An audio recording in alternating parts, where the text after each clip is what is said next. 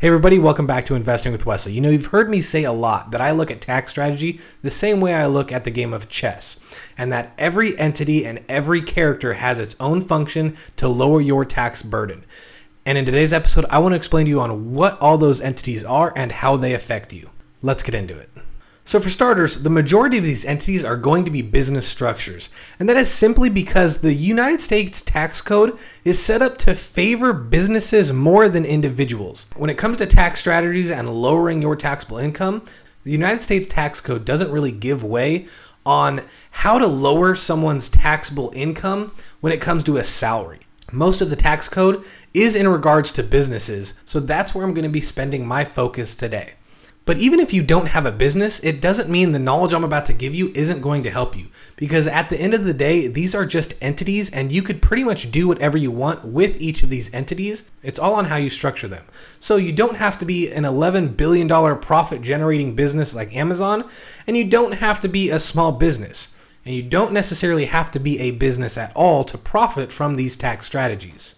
You just have to structure these entities properly. Now, the first entity I want to talk to you about is the number one entity that everyone forms when they're starting out in the world of business, and that is the sole proprietorship. Now, a sole proprietorship is basically you. You are the business. There is no separation between you and the business. So if you create crafts and sell them on Etsy, or if you find some dilapidated objects at yard sales, refinish them, and then sell them again for a profit, all those things that you're doing are business activities, just in the definition of a sole proprietorship.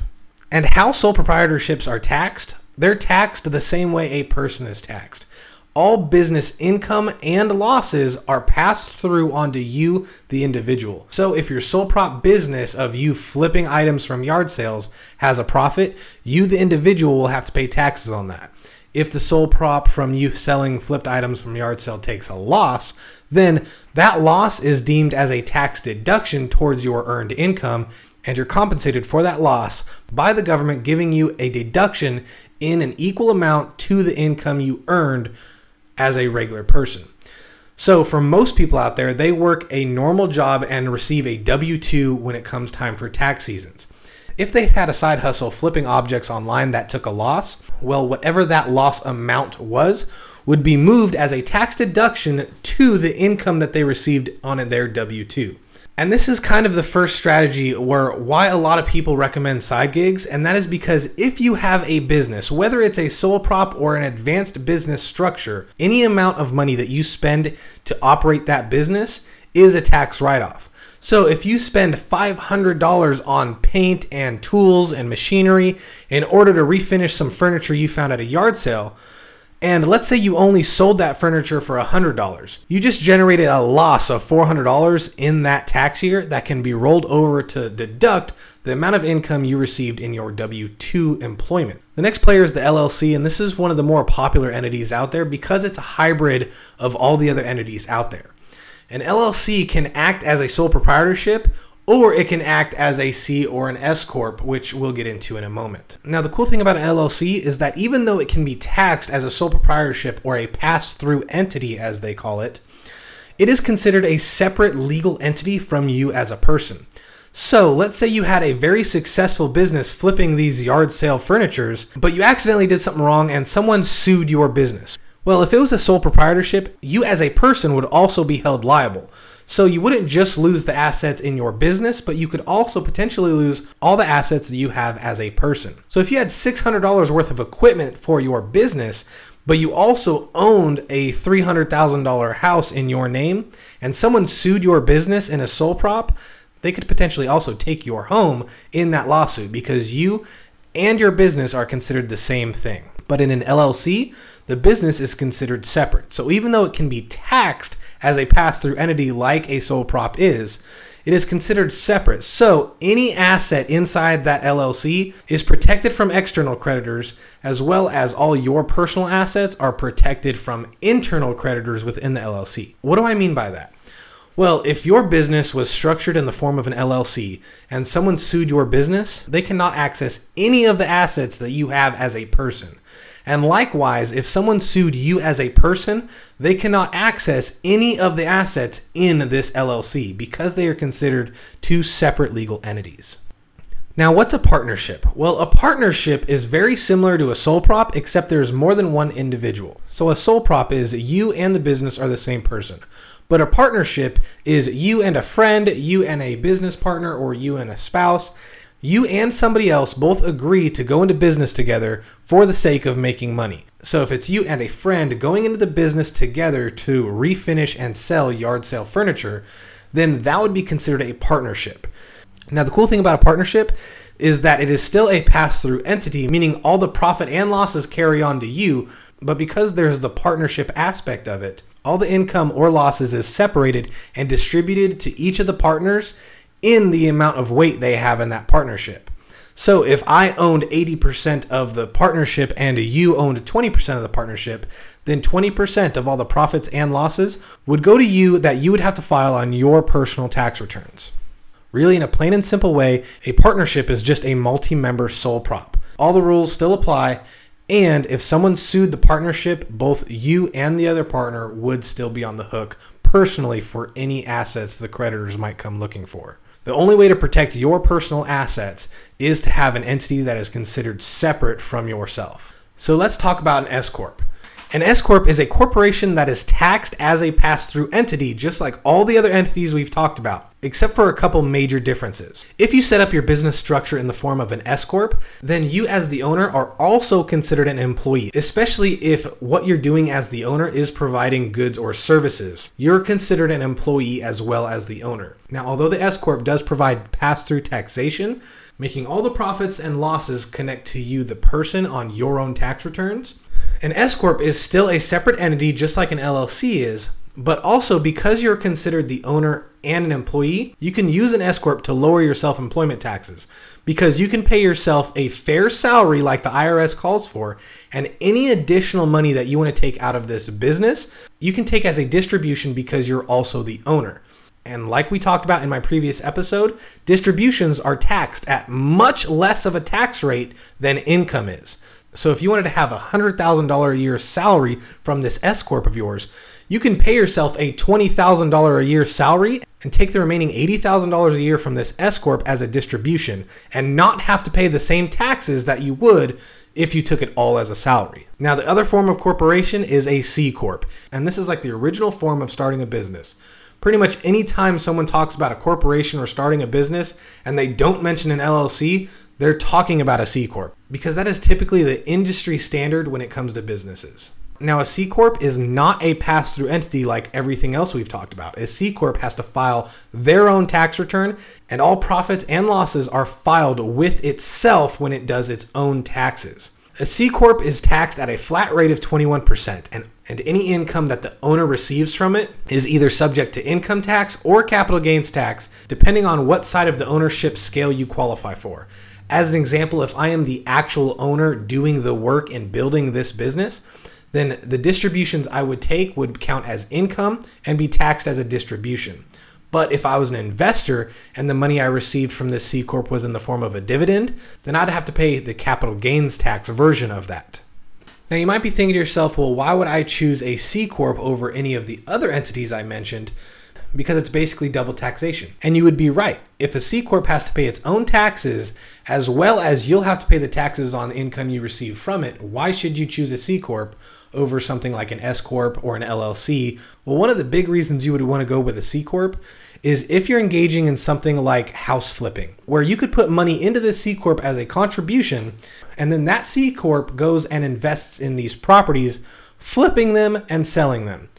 Instead of all that profit and or loss going directly to you, the investor, those profits can be locked away inside the C-Corp to continue to be reinvested into other properties.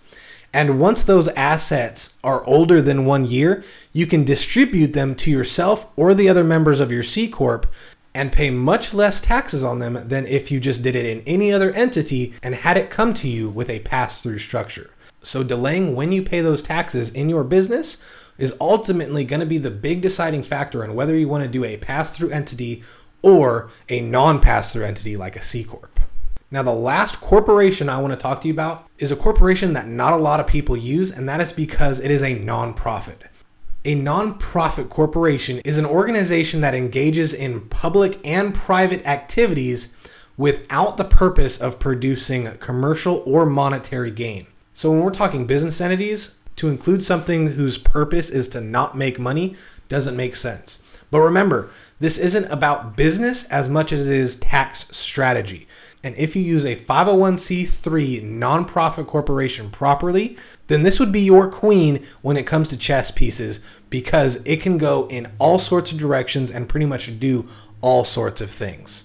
Now, the biggest benefit when it comes to a nonprofit organization is that if it's set up correctly and approved by the IRS, you pay zero corporate taxes, so that gets rid of the flat 21%, as well as you'll usually pay zero capital gains tax, property taxes, and get a refund for all sales tax that you have to pay, as long as whatever it is you bought is for the sake of the nonprofit and not just random things you're buying with the nonprofit. Now, as far as all the entities I just got done talking to you about, these are all business entities. The next couple entities are not business entities, but they are still key aspects of the game of tax strategy. The next one I want to talk to you about is a trust. Now, trusts literally come in all shapes and sizes. You can do a land trust, a revocable trust, an irrevocable trust, a gun trust, a statutory trust. Like, there's thousands of different trusts out there. But I'm going to talk to you about trusts themselves, what a trust actually does for you. A trust is a legal entity that separates you from your assets. As an example, if I had a bunch of different rental properties and I put them all into a trust, me and the trust are considered two separate individuals. So if I get sued, the assets in my trust won't be affected. But more so than that, trust avoids probate. And probate is typically where the government takes its 50% estate tax from your heirs. So not only do you get some liability protection when it comes to putting assets inside of a trust, but you also get tax protection towards the end of your life when you pass away and leave all of your assets to your friends and family. And trusts continue beyond death, because when your beneficiaries start receiving income from the assets held within these trusts, that income is usually not taxable. And the few times it is taxable, it is taxed at an extremely low rate. So you could be literally transferring millions of dollars worth of wealth stored inside this trust and pay little to no taxes on it. That's why trusts are extremely valuable when it comes to tax strategy and tax planning. And coupled with trust as far as estate planning goes are things called wills. Now, I made an episode already on the differences between a will and a trust and why you should have both. But plain and simple, a will is basically the safety net for all of your assets.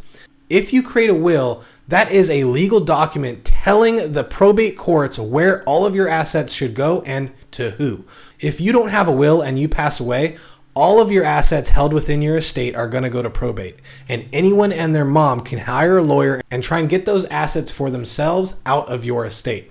But if you have a will, you can designate where all these assets go and to who. So it really helps the probate process and acts as a safety net, preventing any random person from coming in and stealing your assets that you want to leave to your family. And the last two key players in this chess game are life insurance and loans. Now, life insurance as a whole is really important because whether you're filthy rich or not, life insurance will help pay for those end-of-life expenses.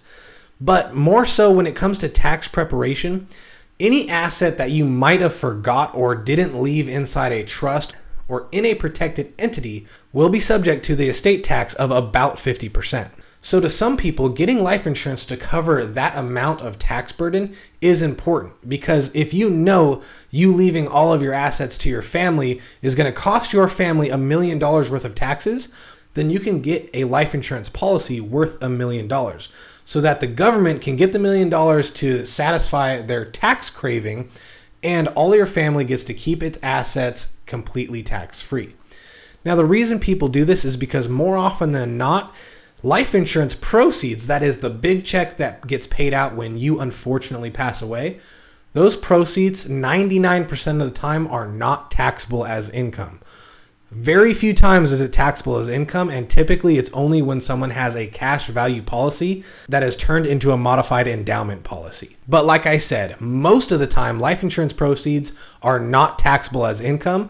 So if the government wants $1 million from all the assets you leave behind, then your beneficiaries can easily write them that $1 million check from your life insurance policy and just hand it to the government so that they don't need to sell any assets in that trust or in the will or in your estate to pay for those taxes. And lastly, loans. Loans are really important to understand because tax law says that any income generated from a loan is not taxable. And this is really fundamental and really easy to building your wealth and to lower your taxable burden. As an example, let's talk real estate. And let's talk investment real estate because your primary residence has different rules. If I bought an investment property and sold it, I would have to pay income taxes on all the income I received. As an example, if I bought an investment property and then later on sold it, I would have to pay either short or long-term capital gains tax on the profit that I received from selling that property. However, if I knew that property was going to sell for $500,000, so I used a home equity line of credit or a home equity loan to draw as much equity as I possibly could from that loan before I sold it. Let's say I had a loan on that property for $490,000, leaving only $10,000 worth of equity left in that house. When I sold that house for $500,000, the government's going to look at that as a wash because pretty much all the proceeds from someone buying that home for $500,000 is going to pay back the loans I had against that property. So I would only have to pay taxes on the $10,000 of equity that was left behind in that property.